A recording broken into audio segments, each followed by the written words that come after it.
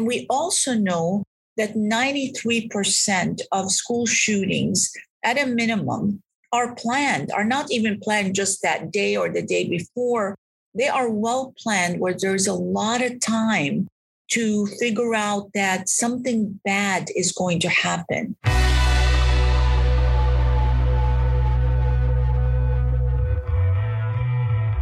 Welcome to Crime News Insider. This is Jorge Del Portillo, and with me as always is Lori Hoff. How are you doing, Lori?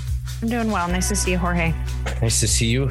Today, we're bringing a special episode after the Uvalde shooting on May 24th, 2022, where an 18-year-old fatally shot 19 students and 2 teachers and wounded several others. Just a horrific school shooting in our country. And in this special episode, we're bringing you 2 interviews. Our first interview is with Deputy District Attorney Wendy Patrick, who is a threat assessment expert. And our second interview is with San Diego County District Attorney Summer Stephan, who is the lead prosecutor in the 2010 elementary school shooting in Carlsbad, California. Let's go now to our first interview with Deputy District Attorney Wendy Patrick. Wendy Patrick, in her time at the district attorney's office here in San Diego, she's handled a steady stream of threat assessment cases, many involving sensitive issues.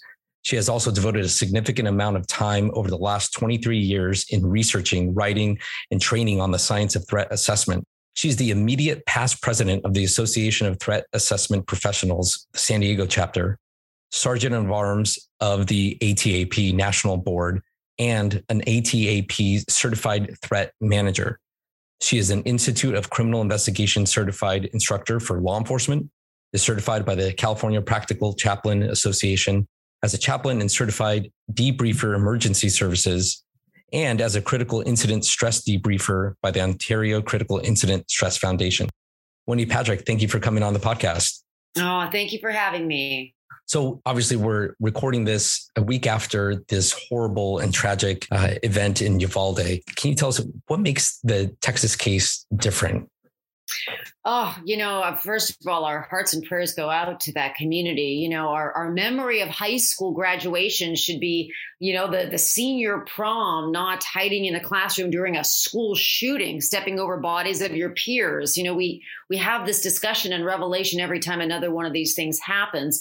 But then we ask ourselves the question that you just did. What's different? Now, obviously, my answer would be there's always something different about each school shooting.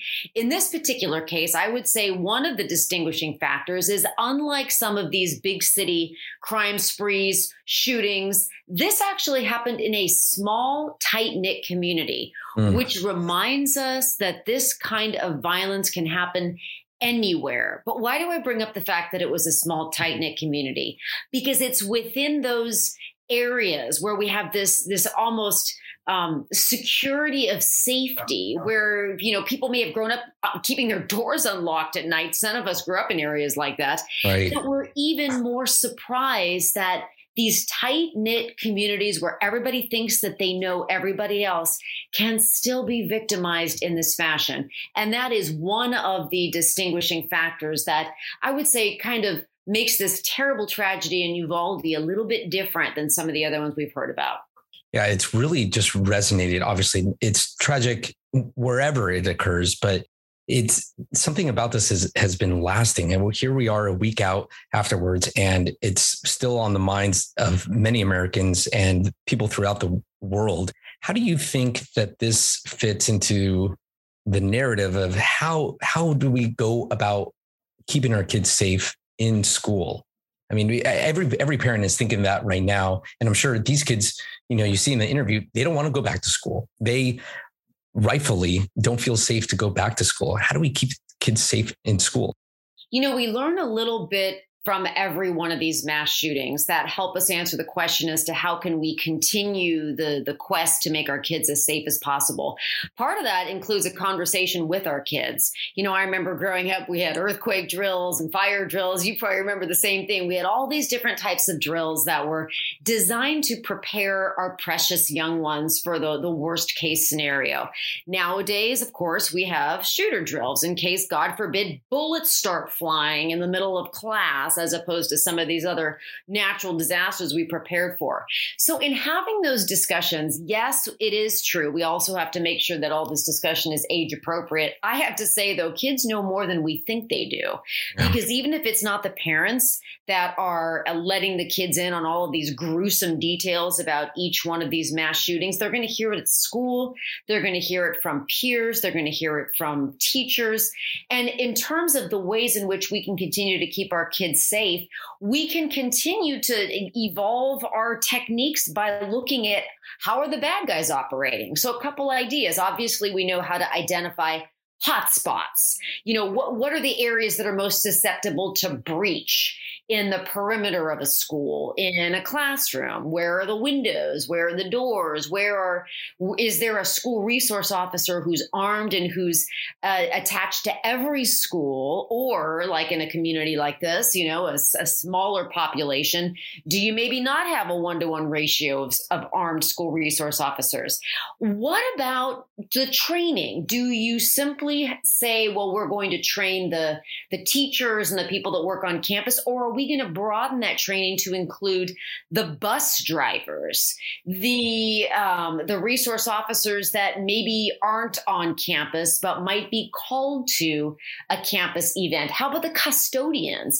I mean, in other words, how broadly can we train everyone that might be in a position to stop the next school shooter? Every time we have something like this happen, we sort of reevaluate what should that training look like and how many people should be involved. But I have to say, sometimes we have to just stop and think, why wouldn't we want as many people possible to be prepared to protect themselves and our precious young people if, God forbid, somebody should see something? Let's make it easy for them to say something on a lot of different levels. Yeah, let's talk about that, because I know a lot of people in many communities are wondering how we can go about spotting these red flags. And since you're a threat assessment professional, can you talk about some of the red flags that might indicate to a trained professional, or maybe might indicate to the layperson, that this is something to be concerned about? Well, we always look first towards, what is somebody going to do, especially if we're talking about school shooters and young people. What did they say they were going to do? And therein lies the challenge with all of these cases. It would be great if there were enough people to constantly sit and scour social media to find all of the chatter that goes on from everyone that ever raised a flag that they may be a behavioral problem or maybe thinking about doing something like this. Do we say it's the fault of the family? What about the friends? What about those that were in a position to have done or said something differently had they taken the person seriously? So we all know the danger in sort of retroactively, looking at red flags today and saying, oh, we wish we'd seen that. So that says, how can we get out in front of the issue and ensure that we know enough about our peers, our parents, our kids, everybody that might be in a position to, God forbid, be considering doing something harmful? How can we be in a position to make sure nobody is ignored? We've all by this time seen all of the films about what it looks like through the eyes of a troubled teen who nobody pays attention to, who is the type of person that grievance collects, that has these behavioral issues. But we also know that it's a mix of provocation plus predisposition to actually decide to obtain a weapon, in this case, in the Uvalde case, 2 weapons legally once he reached the age of 18. And then, carry something like this out. So we always want to back up that timeline and say, who could have seen something sooner? But I just have to say, a lot of people are doing a very good job. And I always want to ask, I wonder how many mass shootings we prevent every day by all of the good work that we're doing on the front end of this threat assessment analysis. Yeah, it's difficult. It's always difficult to measure how effective preventative measures are, right? Yeah. And you can't have these counterfactuals that are saying, oh, because we did this, we absolutely prevented it. But there has been evidence. There has been some cases where we here, even in San Diego, have likely stopped a mass shooting. So, Wendy, just jumping off that, when we talk about social media presence and red flags, what can we be looking out for in terms of online cues or red flags that we need to be aware of? You know, Lori, it's such a great question because especially when we're talking about young people, we almost find it suspicious when we can't find a digital profile. In other words, we naturally assume that young people know how to use social media and they are on there talking about what they're going to do before they do it. That's called leakage. And many of them are, which is what allows us to avert so much disaster. But here is the challenge. We've almost got to keep up with what are the newest and most prolific social media sites that dangerous people are using. I mean, it's unlikely, although I should say not impossible, that they're going to be transmitting these ideas on Facebook. Everybody would see it there, right? Or even necessarily Instagram. But what kind of more deviant, non-mainstream, if you will, what other kinds of platforms have become popular? Remember, these platforms rise and fall as they're shut down sometimes after they're being used nefariously. But what kinds of platforms might somebody who's actually planning a mass shooting, what might they gravitate towards? What might they say? Who might be in the best position to see it? And then, of course, back to the neighborhood watch idea, how can good people be watching those sites, monitoring for this chatter that would be available to hopefully be able to thwart one of these attempts if only we saw what we wish we'd seen in retrospect sooner? So we can't rely on law enforcement to monitor all of these different platforms. And some of these platforms are encrypted end to end. So we basically rely on other people that are around the next shooter to be vigilant and have their senses alerted to something that might be suspicious. And, you know, there's that mantra, if you see something, say something. It might actually prevent another massacre. What a great point. So law enforcement, you know, many members of law enforcement are saying, you know, we may not be the ones in the best position to be the most tech savvy, to be able to guess, to forecast, to predict proactively what sites that these people are going to gravitate towards. The users of the sites are themselves in that best position. And that's partially why it is people that are also using some of these fringe sites, or however we want to characterize them, they come forward after the fact and say, look, I took a bunch of screenshots. Let me tell you who this person was and what he said, etc. Now, of course, we always wish we'd had that information sooner, but it's always valuable to learn what some of these shooters do and say and how they prepare and where they go to purchase their weapons. You know, knowledge is always power when it comes to what can we learn that'll help us prevent the next mass shooting instead of taking it apart, analyzing it, second guessing it, you know, looking at it in retrospect. We want to be looking at that from a forward thinking standpoint as to how can we prevent it. And I think prevention right now needs to be on everybody's minds. But, you know, I think a lot of people say, well, maybe they're not serious. You know, maybe they're joking, or maybe this is just an idle threat or an empty threat. And maybe it's not worthy of police involvement. And I think the message, tell me if I'm wrong, Wendy, is we have to take it all seriously at this point and let the authorities sift through that. You know, if there's mental health issues, let the authorities sift through and figure out where that needs to go. You know, if it's a criminal prosecution on the front end or a mental health intervention. That's exactly right. So we're back to the hunters versus the howlers. You know, many people look at somebody that makes threats and says, oh, they're looking for attention, instead of saying, let's leave it to the professionals who are the best equipped to make that analysis. It is true. We do worry about, you know, the so-called hunters, those that we don't see coming. But it's also true that so many of these shooters did say something before they committed the act. So you're right. We have to take everything seriously in an abundance of caution, and then leave it to those that are in the best position to be able to sort through, well, what are we going to look at now? And how are we going to protect the intended target or targets if, God forbid, this is somebody that actually should be taken seriously? They want to make sure that they're prepared. What is your message that you would say to the community of how you can be vigilant and help prevent the next mass shooting? Oh, I always go back to the community watch model. And of course, I, like you and many of our listeners, grew up in neighborhoods where there was a, community watch sign at the end of the block. And I always thought to myself, community watch is only as good as the people who are watching. If nobody is actually participating in terms of being that ground patrol, the eyes and ears of law enforcement on the ground in the community, we're not going to have a very robust community watch program. And the best thing that we can say comes out of learning more about the way mass shooters operate, the way schools respond to threats, the difference between hunters and howlers. Obviously, there are some people that make threats, and then there are others that just commit carnage without announcing their arrival. Those would be the hunters. The more we learn about the threat assessment analysis as individuals, as community groups, as neighbors, as friends, as teachers, the better equipped we are to work collectively to protect each other. And that's the ultimate goal, is to make sure we don't ever have to read about another mass shooting on campus or any place else. Let's stay optimistic and work together towards that goal. Well, thank you so much, Wendy. You are an expert in all areas of so many. Well, you're an expert in so many areas. Oh, you are so nice, Lori. Including threat assessment and, walking us through these very tough issues that we unfortunately continue to find ourselves in.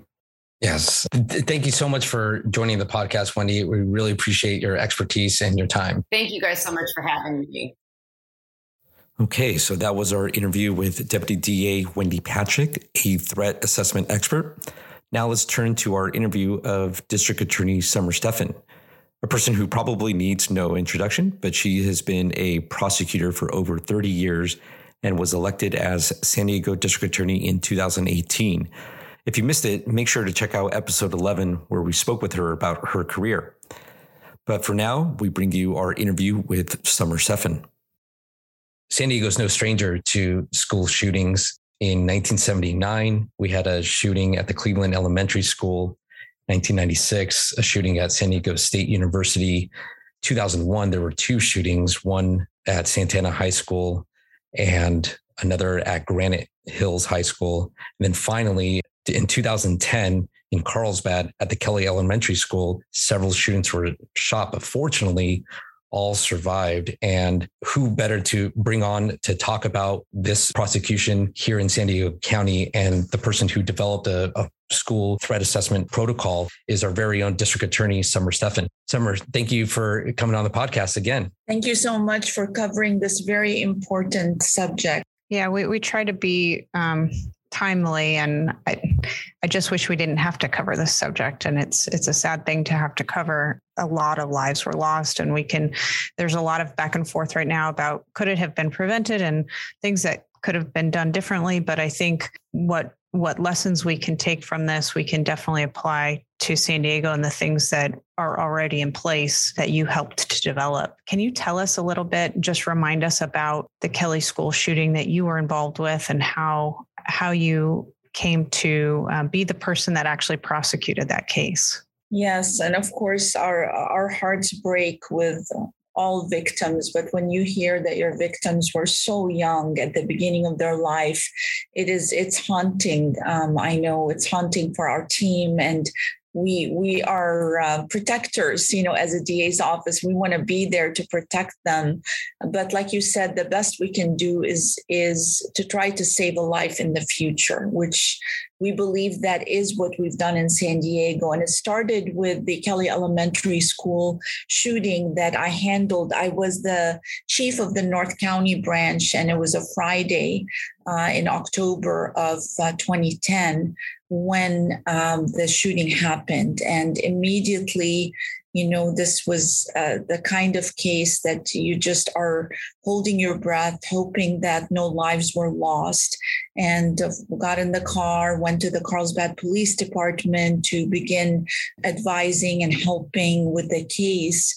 And two little girls were being life-flighted with, what looked like, life-endangering shotgun wounds from close range that they were shot.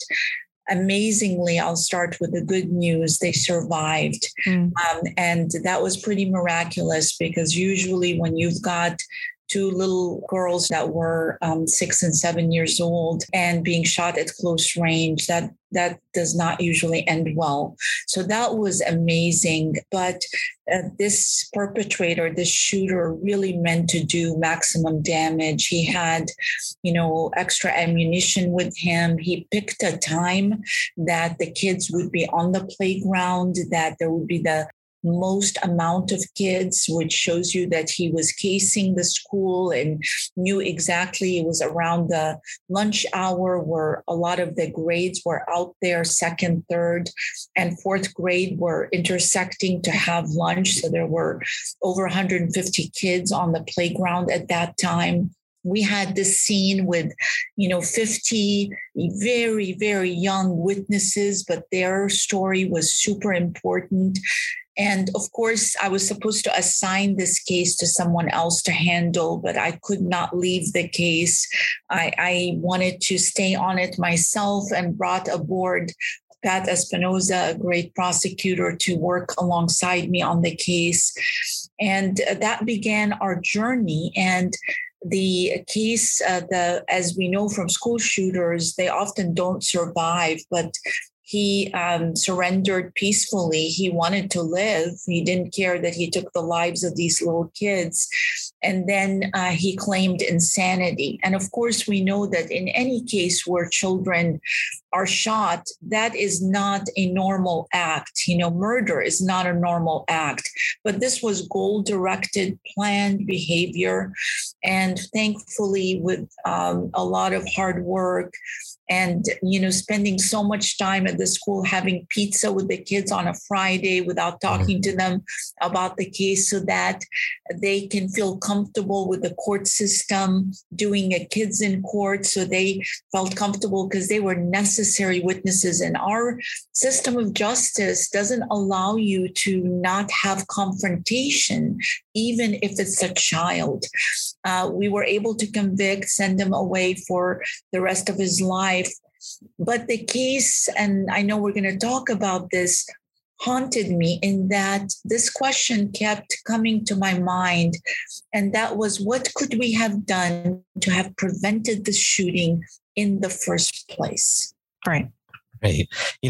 This defendant, Brendan O'Rourke, 41 years old, were there any warning signs that he was planning on committing this mass shooting at the school? Very clearly, not to the school itself, but he had sent, I think we calculated about 67 emails in which in one form or another, and in one of them very directly, told his own brother that he was going to shoot up kids in an elementary school. There was no question. It was very clear what he was going to do. And it was repeated, but yet his brother just thought it was a joke, didn't take it seriously, didn't tell anybody about it. And what is really important about this is absolutely consistent with all of the school shootings. We know that 80% tell at least one person what their plan is, that 60% tell in 60% of the cases, 2 people are told about the plan. And we also know that 93% of school shootings, at a minimum, are planned, are not even planned just that day or the day before. They are well planned, where there's a lot of time to figure out that something bad is going to happen. But the issue that we have is that most people, bystanders, who are the real answer to this, either don't take it seriously or think it's none of my business, or just think that it's too far-fetched to be true, and kind of think to themselves, what can I possibly do? And to all those answers, of course, we know that people can be saved and lives can be saved if people who see something say something. And second part of this, that when they say something, there is a clear plan and protocol on what will the person receiving this information, whether it's law enforcement, whether it's a school, whether it's a DA's office, what will they do in response to receiving this information? And you mentioned protocols. How have you taken those lessons and applied them? Seeing this pain from this particular case, knowing that the kids, even the ones that weren't shot, suffered nightmares. They, some of them are still in therapy. One of the little girls, had a breakdown and needed to go back into therapy, even now, years later. So we know that these things have long-term impact. So we knew that we needed to really deep dive and figure out what can we track back and learn. And we took all those lessons, and in San Diego, we established a protocol. We haven't seen anywhere else that has a protocol that is evidence-based with all 42 school districts. We're, of course, the second largest county in the state. We're fifth or sixth largest in the nation. And so the fact that we were able to do such a coordinated protocol definitely speaks to the ability to do this in every place across the nation. And what this protocol did is it brought the actual evidence that we've learned from multiple studies of the warning signs and of the solutions that can be brought, and put a very specific response that law enforcement would have, school officials would have, prosecutors would have, and the responsibility of the community. All schools signed on to it. All law enforcement signed on to it. In 2018, this protocol passed. And just very interesting little data point is we saw the cases that came into our office to be reviewed jumped to 69 cases from 23 cases once the protocol came in place, which means that we were missing things. Right. People now had something where they knew exactly what they needed to do and how to do it. And it was cookie cutter and clear, and did not leave the option for personal opinions, which are very dangerous when you're dealing with lives, right? Which is where people kind of based on stereotypes and hunches decide what is a real threat and what isn't a real threat, what's a joke and what isn't a joke, instead of letting professionals handle it. Of course, we brought along a threat assessment team so that when these threats come in, they are assessed by a psychiatrist, psychologist, a threat specialist, law enforcement, our prosecutor, our own Andrea Lopez, who became a complete expert on this. The school has people on this threat assessment management, and all the cases are reviewed to see what are these signs and what do we need to do. In the last 16 months, just to kind of track now that the schools are reopening, we wanted to make sure our protocol was completely solid. So what we did is we brought the U.S. Secret Service and their National Center for Threats, and we worked together to update our protocol. So in November of 2021, the protocol was again updated with the latest, most evidence-based information, again, with all schools coming on board. We've received 43 cases, 10 were charged. This is very important because 10 were charged as crimes, but all of the others, they were still handled. They were logged, whether it was a mental health need, a cry for help. All of that brought the right level of intervention to the person making the threat. And I imagine you have with the team, and you're able to share information. We do a much better job at not having those gaps or missing, like you said, those missing potential shooters that may have been resulted in something deadly. So we are we are on the front end of the prevention side, which often, as prosecutors, we don't get to be. We are often receiving, the aftermath and dealing with, picking up the pieces. But it's really nice to see you and our team working on the front end to try to prevent things like this from happening. That's right. And that is the real win. The real win is if you can prevent the shooting, the harm in the first place. As you know, our office works on those 3 pillars of ethical prosecution, protection of victims, and prevention before it happens. It takes a lot of resources and dedication. Why? Because it's really easy to track successes in terms of prosecuting someone who's already hurt someone. Our team knows what we're doing, and we do that very well. What's hard to track is how many cases were prevented. How many wins did we have that are going to translate into a lifetime of someone living and their family not suffering and their community? But I tell you, we feel pretty sure that we have prevented school shootings.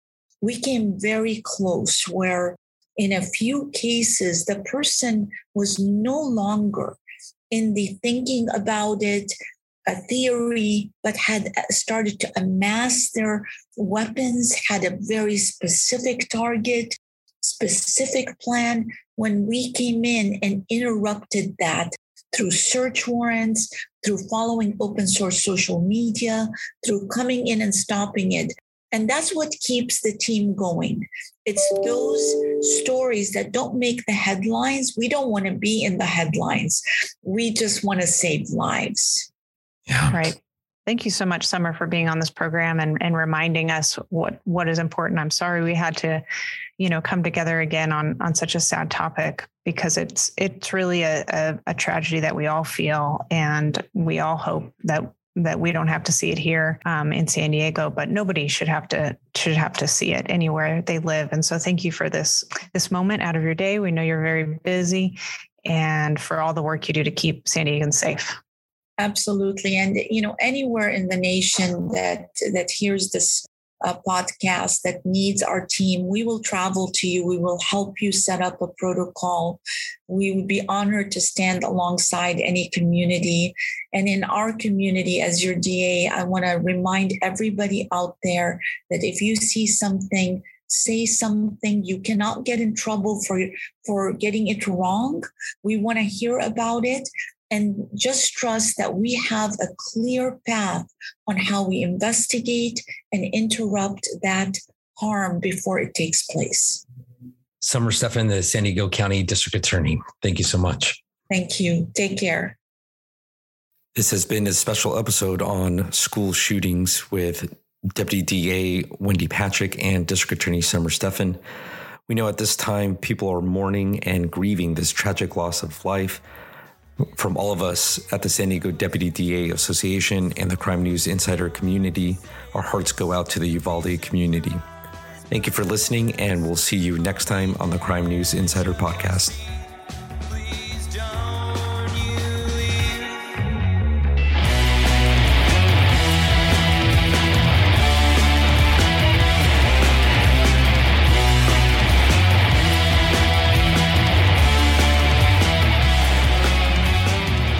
Expressed on this podcast are solely of the speakers and do not reflect the views of the Deputy DA Association nor the District Attorney.